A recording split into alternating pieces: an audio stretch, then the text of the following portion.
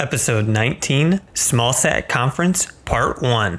You're listening to SpexCast.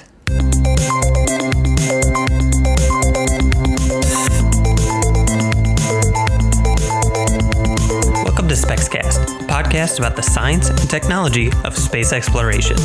I'm Phil, and today, me, TJ, and Augie will discuss the SmallSat Conference 2016. Augie spent 3 days at the SmallSat Conference in Utah and came back and we had a 2-hour-long discussion. So there's so much good stuff that we want to share with you that we're breaking this episode up into 2 parts.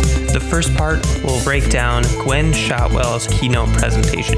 Augie was actually in the audience for this presentation and live tweeted the whole thing from our Twitter at RITSpecs.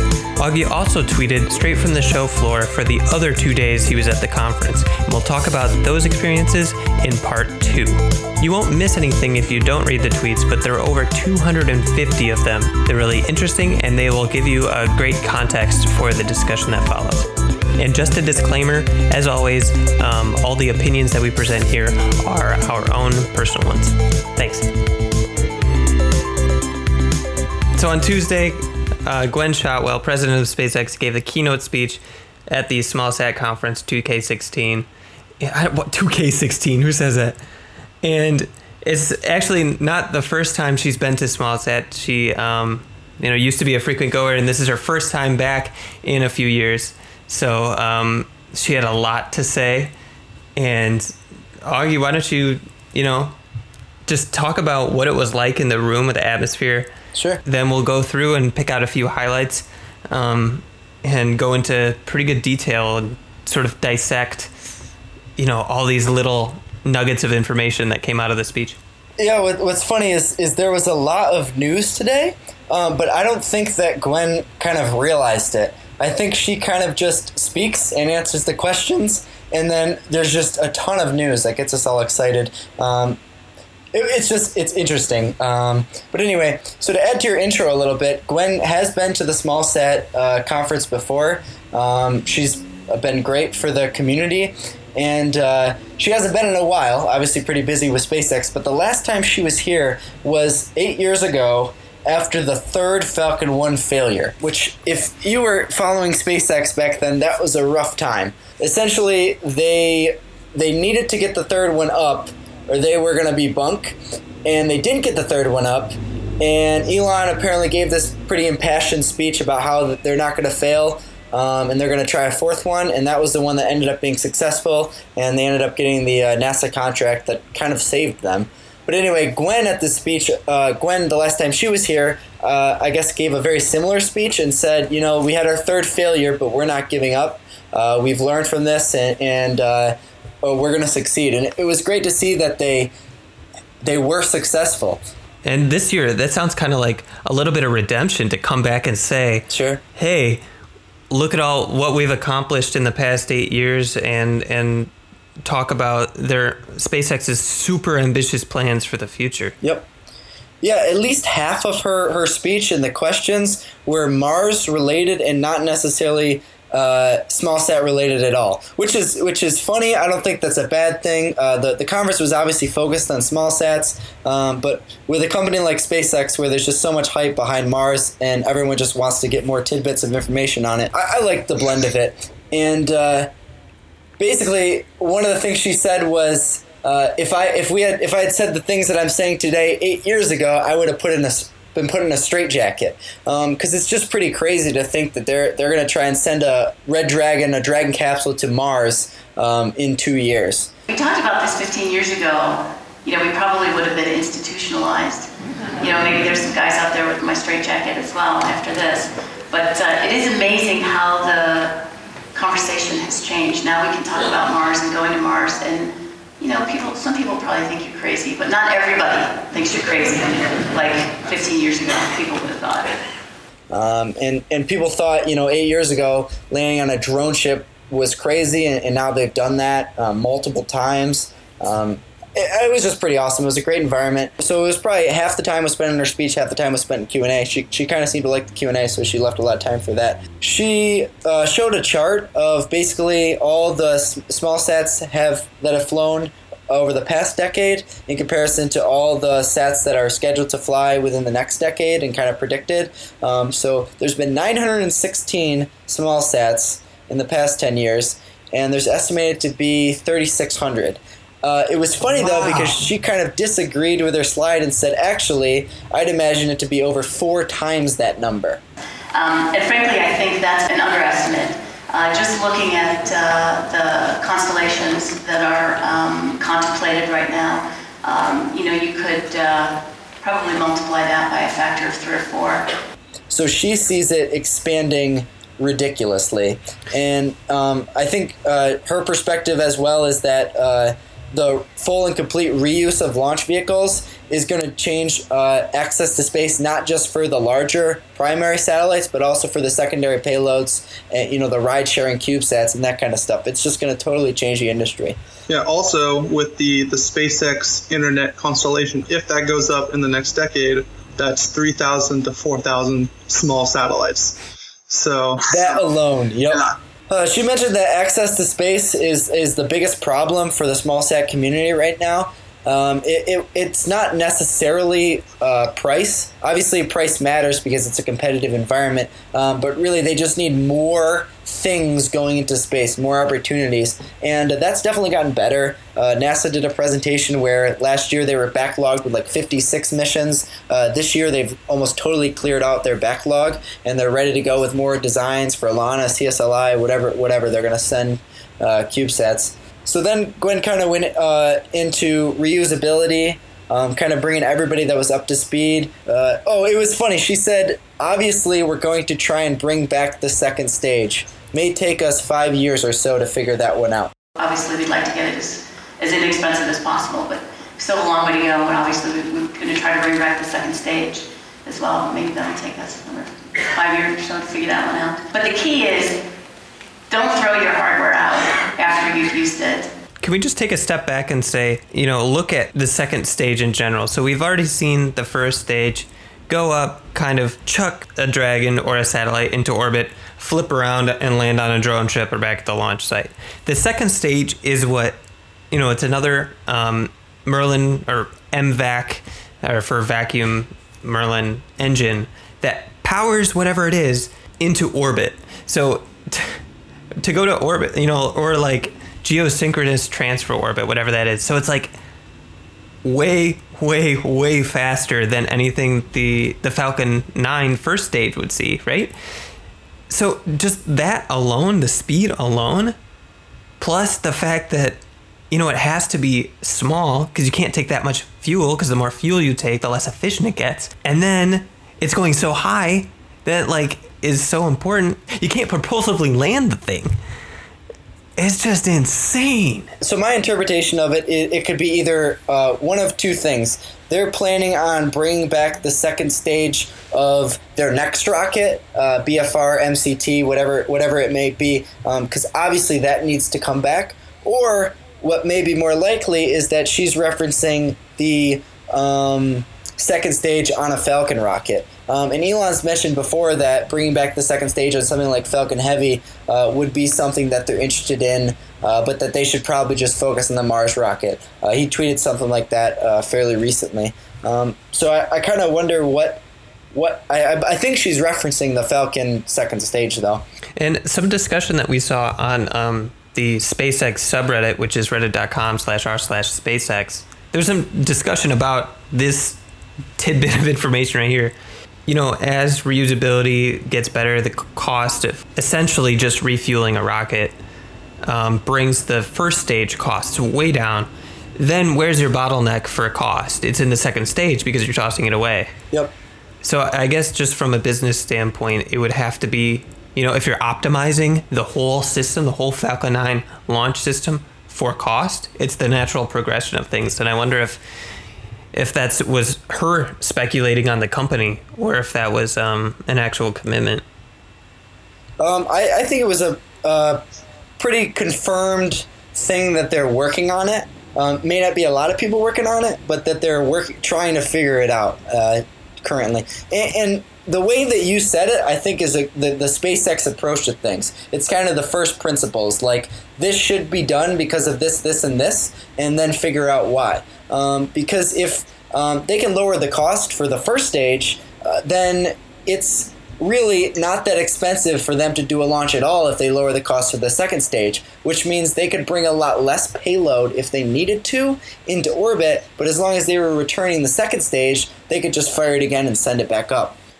One of the big things was the JCSat-14 static fire, which has been static fired, I believe, 3 times already. Yeah, so they're really pushing that thing. This is the rocket that Elon said would be the lost leader for them because it suffered the most damage because it came back from a GTO mission. So I guess my interpretation of it is that anytime they have free pad space at McGregor to do some static fires, they're going to throw JCSat-14 on there and they're going to test the shit out of it. And they're going to keep doing that. She estimated 8 to 14 times before they refly any booster. So what we're doing is we're going to run as many tests on this stage as we can pull off in between doing the production missions that we have to go test on that stand. And hopefully we'll get to, well, more than 4, but maybe 8 to 10 of these before we go ahead and refly. And she also mentioned that they were going to try and refly 2 boosters that have already been landed by the end of the year. We may fly 2 of the previously space-tested, previously flown hardware, previously demonstrated hardware this year. They've only landed 4. Right, so 2 of them are getting reflown. The first one is obviously going on stage to Hawthorne to be on display. So by process of elimination, we know what ones those are. It's going to be CRS-9 and... CRS-8, I believe, is scheduled to be first, and then probably CRS-9 because those are the most gentle landing ones. Yeah. You said they're going to test it 8 to 14 times. Now, is that, in parentheses, or until failure? Or are they refurbishing it and servicing it between... I'm basically trying to quote her, paraphrase her as close as possible as I could type, and she did not say that specifically. I really wish, as my question, I would have asked her to clarify that. I was under the impression that it wasn't until failure. It was until they were far beyond what they thought would be kind of the... They're developing their margin. Right. So they're trying to push the limit, but they're not necessarily trying to go past the limit. So I don't know. They may never fly JCSat-14 again. That's kind of up in the air as well. It would be funny if they flew it 8 to 14 times and then were like, screw it, and tried to launch it. But I don't really see them doing that either. I'm not sure. Honestly, I wish I had clarified that one. One more question. Maybe this was answered in the Q&A. Between static fires of the flown vehicle, yep, do they service the engines at all, or are there inspections? Yeah, that wasn't the Q&A, or at least in her presentation. She said that they replaced some stuff, but only because they wanted to replace the seals so that they could give them the new, modernized, upgraded seal. Those engines are fired. We did not refurbish the engines because of the reuse. We did want to change some of the seals on the engine to basically upgrade them to the current version.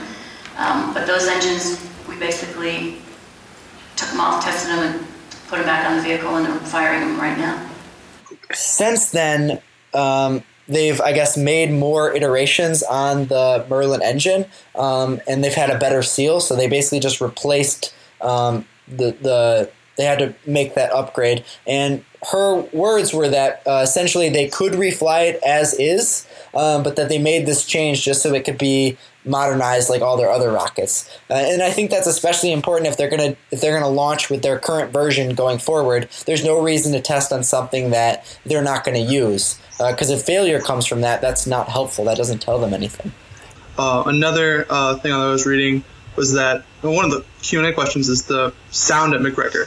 And they said that the new vertical test stand that has a underground trench with a full stage is actually quieter than a above ground single Merlin test. So 9 engines firing at once on their new test stand puts out less energy or less sound energy. The booster stand that you saw there is dramatically quieter. In fact, a Merlin test, just 1 instead of 9, is much louder than the 9-engine tests.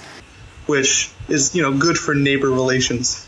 Yeah, her response to that as well, I remember that question, was along the lines of that the people around McGregor did not mind. There's a lot of heritage there in the space industry, and she was talking about how she had been to some, I guess, town hall meetings there, and that the majority of the people there are just super excited and don't mind the noise at all. And we said, to get to Mars, you got to pass through McGregor. And they like that a lot. But you're right. I mean, SpaceX is firing static firing rockets and engines there literally every day, so it can be quite the noise. Yeah. Also, another interesting bit of news, Augie, if I'm reading your tweets right, is that they're moving away from single-engine test fires to full-stage test fires. We are likely to go away from single-engine tests on Merlin. Once we finalize the design and decrease variability, then we'll just accept and test the engines on the stage.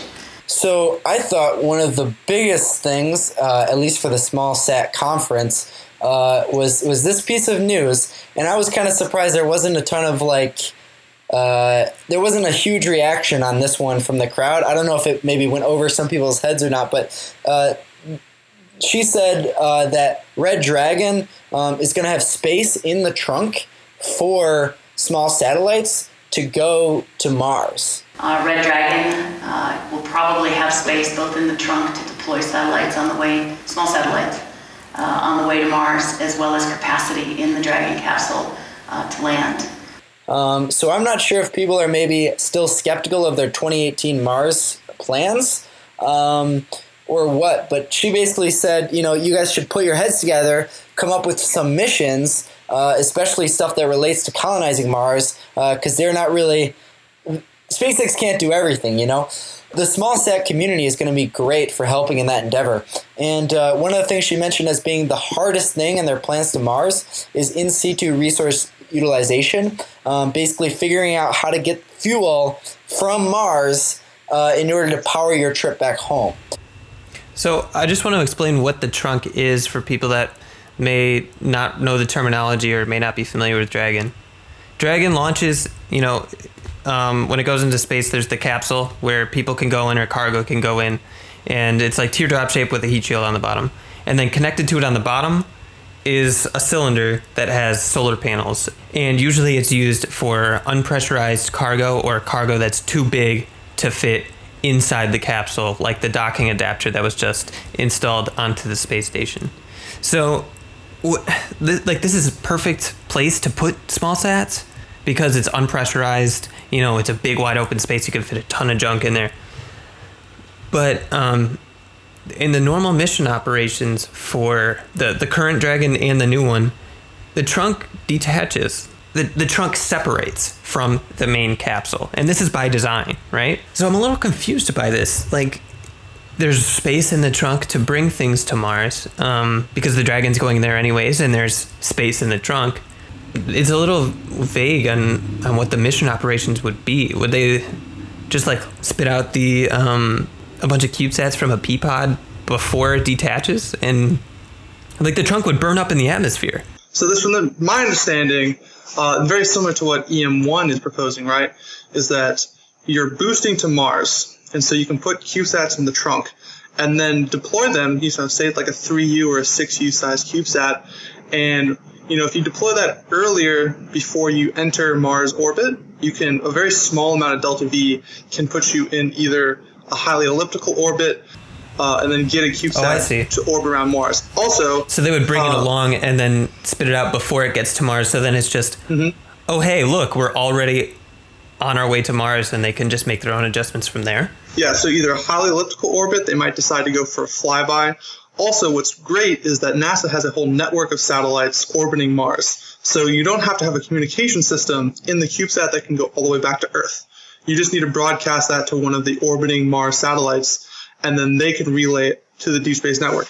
Very similar to the Europa mission you talked about, with Europa Clipper being that relay. So there's lots and lots of challenges, especially from, a mission design standpoint of, what orbit you need to be in, and antennas being able to see each other, and even determining where the CubeSat is, because, when you're orbiting the Earth, you're like, okay, I can relatively easily find the Earth's pointed down. And when you're at Mars, you don't have that reference point. So it's going to be there's an 8-minute delay, right? And it's going to be mostly Mars is autonomous. so far away that there is that the speed of light actually matters, and there's a delay between the signals we can send and receive. So it's going to have to be autonomous. But it's not like some university or some business that's making small satellites could have ever dreamed of making a small satellite orbiter of Mars, just a couple of years ago. So it's coming, though. I talked to a lot of providers of small satellite buses and stuff like that, and really pressed them hard on what are they thinking about for Mars. And obviously most of them hadn't really thought about it yet. There isn't really a ton of money in that yet, but it's coming. I mean, whether in 2018 or 2020, there's going to be a lot of CubeSats going to Mars. And this is not to mention that Elon, said a couple, maybe a month ago, he wants a Dragon to go to Mars every opportunity, every 26 months. So if you bring a trunkload of small sats to Mars every 2 years, that's a lot of mass. Yeah. So one of the tweets, I believe, is talking about how they really want trunk payloads, CubeSats to go in the Dragon trunk, but for payloads that's going to be inside Red Dragon. One of the problems they haven't figured out a solution for is how to get those scientific payloads outside of Dragon onto the Martian surface where they can do that science. So I thought that was interesting, but they do have roughly 2 years to get that. All the problems SpaceX isn't even sure solved. yet how they're going to get their experiments out of Dragon and onto the surface of Mars. I'm not sure. I'd kind of argue whether it matters to worry about it too much right now, because right now SpaceX has to get a Dragon to Mars and land it without, rapid unplanned disassembly, and maybe it's, contracting out or soliciting out people to say like, hey, we've got space, now you figure it out, or maybe taking in their advice. I think it's more worth their time to focus on getting a vehicle. No, I agree. I think that's kind of Shawwell's point, is that, they're going to try and land on Mars, and that will be the achievement. But at the same time, they're going to bring, if successful, more payload to Mars than ever before. Bigger than anything NASA's ever done. So it makes sense to utilize that space with some really high quality experiments. So I think you're right in that, it's kind of the community's job. This is kind of where we can help. You guys have to put your heads together and think of cool stuff to do. I'm gonna try to get you there, and I'm gonna try to figure out how to get you on the surface instead of just in the capsule. So we're working on that. Small tidbit, but I think important. Someone asked during the Q&A, if they were looking at hybrid propellants. For liftoff, for booster propulsion, we're liquids people for sure. Solids are not our expertise. And hybrids, we're not looking at hybrids, though others clearly are, even for the purpose of Mars. Gwen said they're looking at some electric propulsion for actually in space. This probably has a lot to do with their satellite constellation, the broadband internet that they're building. But she mentioned nuclear. And nuclear, there's a lot of work to do, but I think it holds promise. So I think that kind of maybe lends credence to the idea that SpaceX is interested in nuclear. And this is kind of something that I've kind of thought they were interested in for a while, but never really got any form of confirmation on. And this doesn't necessarily confirm that, but it does say that they haven't yet ruled out nuclear. And nuclear is pretty awesome if you really look into it. So we actually talked about this in the interstellar travel episode, right? With chemical rockets, the energy to accelerate the reaction mass is contained within the reaction mass. With nuclear engine, the energy comes from radioactive decay, and then you flow a reaction mass through that. So the Nerva engine had radioactive bricks, and it formed a reactor, and then they would flow hydrogen through that, and that would heat it up really very hot. You get a hot heated gas, and then you expand that through a nozzle, and then it operates very similar to a normal rocket engine. The key thing is that you break out of a relationship where if you add more mass, you add a proportional amount of energy with a chemical rocket. So you can't increase the exhaust velocity any more than the theoretical ideal for the fuel. And so, with good engine design, you can get to within 90-95% of that theoretical maximum.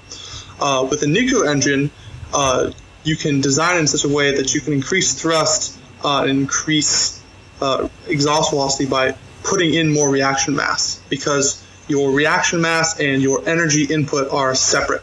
They're super efficient and super awesome. I think it's interesting.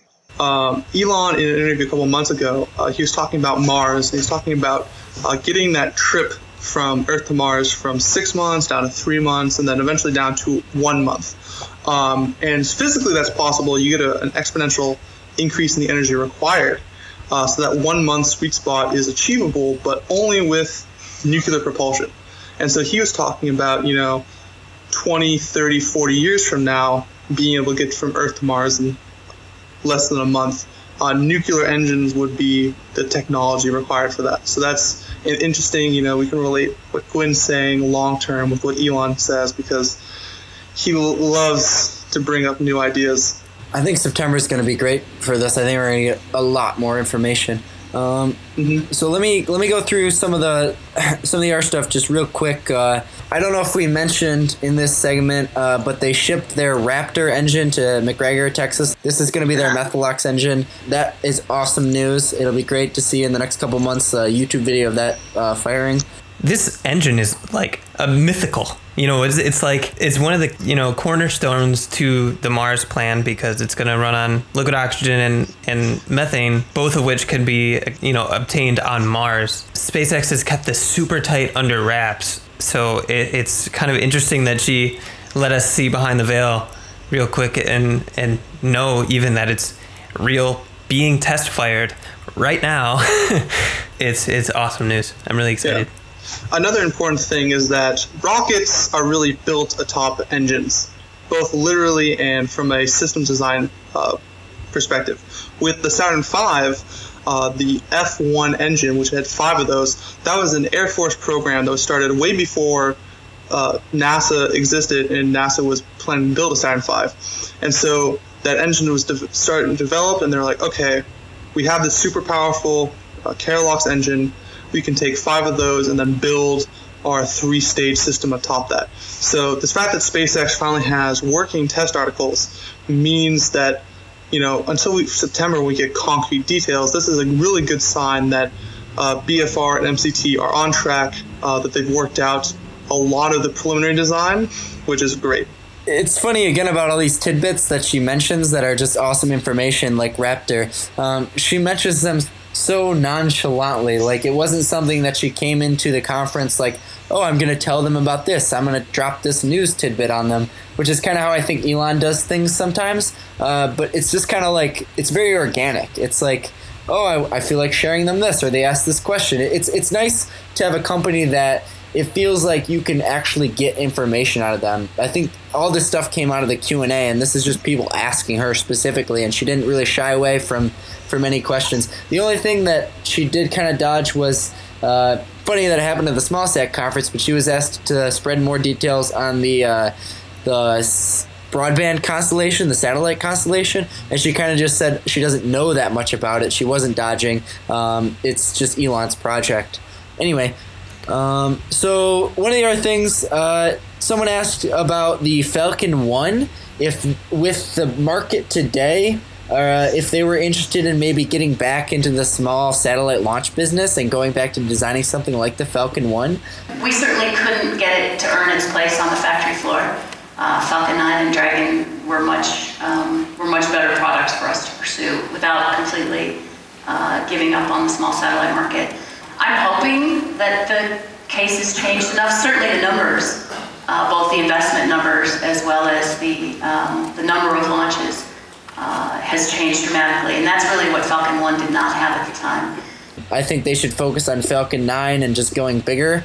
I think some people were kind of surprised by that, but there are other launchers out there that can fill that need, like Firefly Electron, Launcher 1, and she did add, though, that she thinks that the industry has changed more since they were trying to sell Falcon 1. She said that was a hard sell back in the day. But because the industry has changed so much, it would be easier nowadays. And I think that bodes really well for these small launchers.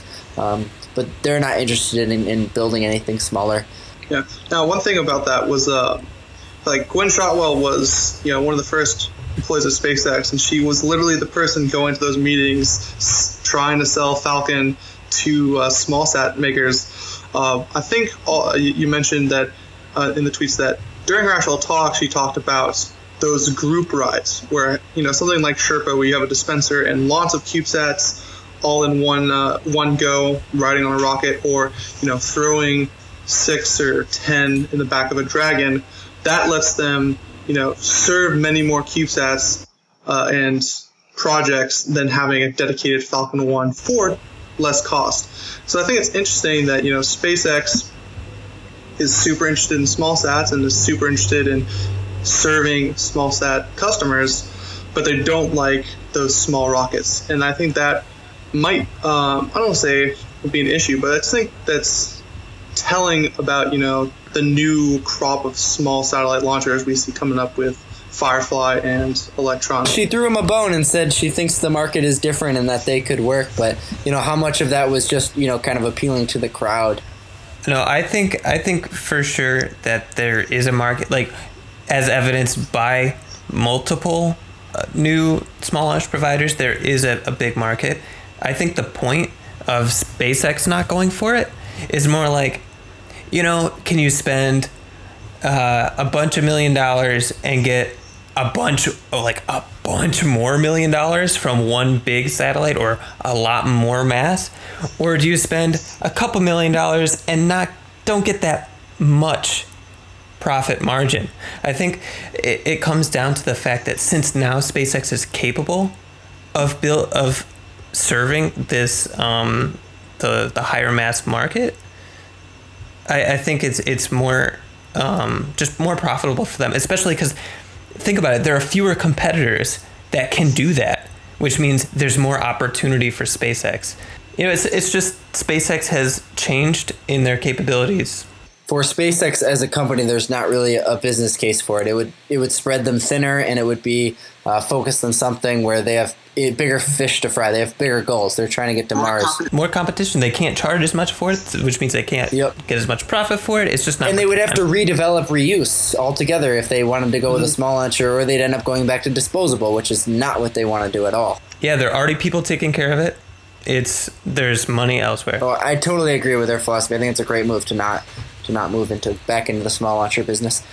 So looking at the r/SpaceX summary, and they have the question of, are they working on second stage lasting longer for direct geo insertions? For those that don't know, right now SpaceX launches into a geosynchronous transfer orbit, which is an elliptical orbit with one end in low Earth orbit and one end at or past geosynchronous orbit altitude. And it's up to the satellite to go to the apoapsis and then burn to circularize. Right now, it's up to SpaceX does half the job and the satellite does half the job. But for some military satellites, for various reasons, they want the rocket to put the satellite into exactly the orbit they want. And so there's an issue where, it's relatively quick to go from the ground to low Earth orbit. But you have to coast all the way out to geosynchronous orbit, and that's several hours. And right now, the batteries on the second stage of Falcon 9 would die. So they said that specifically for the Department of Defense, that they would modify the second stage to meet that requirement. Yeah, so we're working on the extended mission kit. It's required to be certified by the Air Force. Those are missions that you have to be able to go after. And so we're doing it. Longer life electronics, making sure the propellant is ready to go for those longer missions. Yeah, we definitely plan on it. So that's a really cool confirmation of something we expected, because if you wanted to do those certain military launches, you have to have that capability. I wonder if that's going to just flow down into all the second stages from now on and be a base capability, or if that's going to just be an optional upgrade for a little extra money that the government would be willing to pay. Yeah, it's interesting. So SpaceX is unusual in that they publish their prices on their website.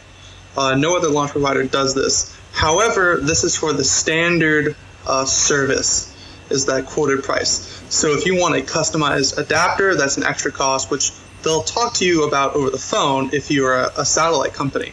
So I'm sure that second stage modifications would fall into those additional services with additional costs. Elon also mentioned that just for dealing with the government and their additional requirements, that there'd probably be a 50% premium on government missions, just because the government wants specific accountability and extra checks that a commercial customer wouldn't want always.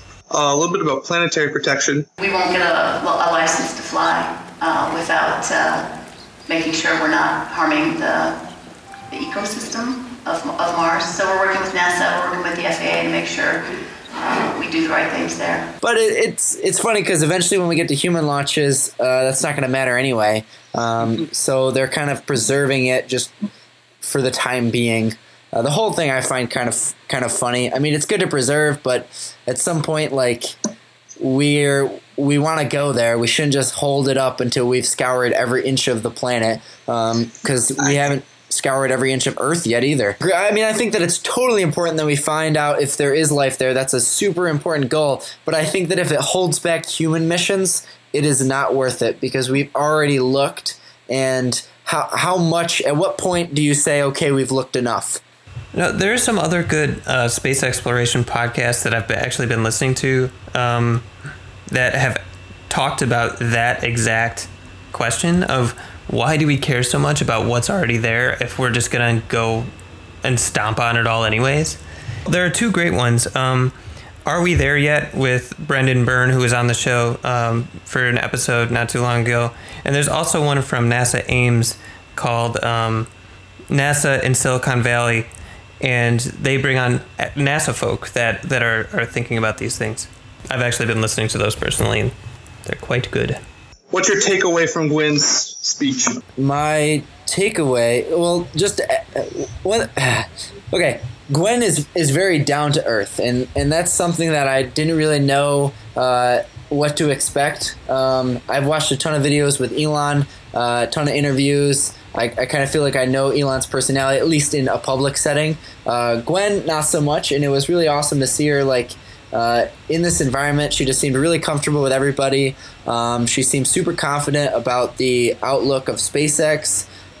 Everyone else, I think, is finally coming around to SpaceX's goals. I think a lot of people still think Mars is pretty ambitious and the 2018 window may not be achievable for them. But at the same time, there were a lot of people that didn't think landing on a drone ship was achievable. And now that SpaceX has achieved that, it's kind of like, okay, everyone is starting to take them much more seriously. Even the outrageous things that they say, it's like, people feel like they don't want to bet against SpaceX. And I think that was great to see. I think that's kind of my biggest takeaway from her speech, is really on just the public's reaction to it. TJ, any closing words? With regards to Gwen, this was a really amazing news day for SpaceX. Now that the launch rate's picking up, we seem to have something SpaceX related happening every couple days. In the past, you could go months without any SpaceX news. So the fact that we had confirmation that Raptor is a development unit is done and is ready to be tested as a whole unit, which is awesome. We got very coy teasing about SpaceX Net and just a little bit more on Red Dragon and how they're working with the community. I think that's all really awesome, really exciting. And that concludes part one of our two-part discussion on the SmallSat Conference 2016 with Augie, who was at the conference over the weekend, live tweeting for us at RIT Specs. The SmallSat conference was held at Utah State University in Logan, Utah from August 6th to 11th. You can find out everything about the conference, including a manifest of all the companies that were there, all the speakers with abstracts on their speeches, everything you need to know about SmallSat conference at smallsat.org. Don't forget to get in touch with us. You can ask us questions, make requests, or just talk about space. Send an email to specscast@gmail.com or tweet to us at RITSpecs. We'll be back in a few days with part 2 of our SmallSat conference coverage, and in the future we'll have more interviews with folks within the space industry. And starting the first week of September, our regular weekly discussions will make a return. Thanks for listening to SpecsCast. Our music is by Kevin Hartnell.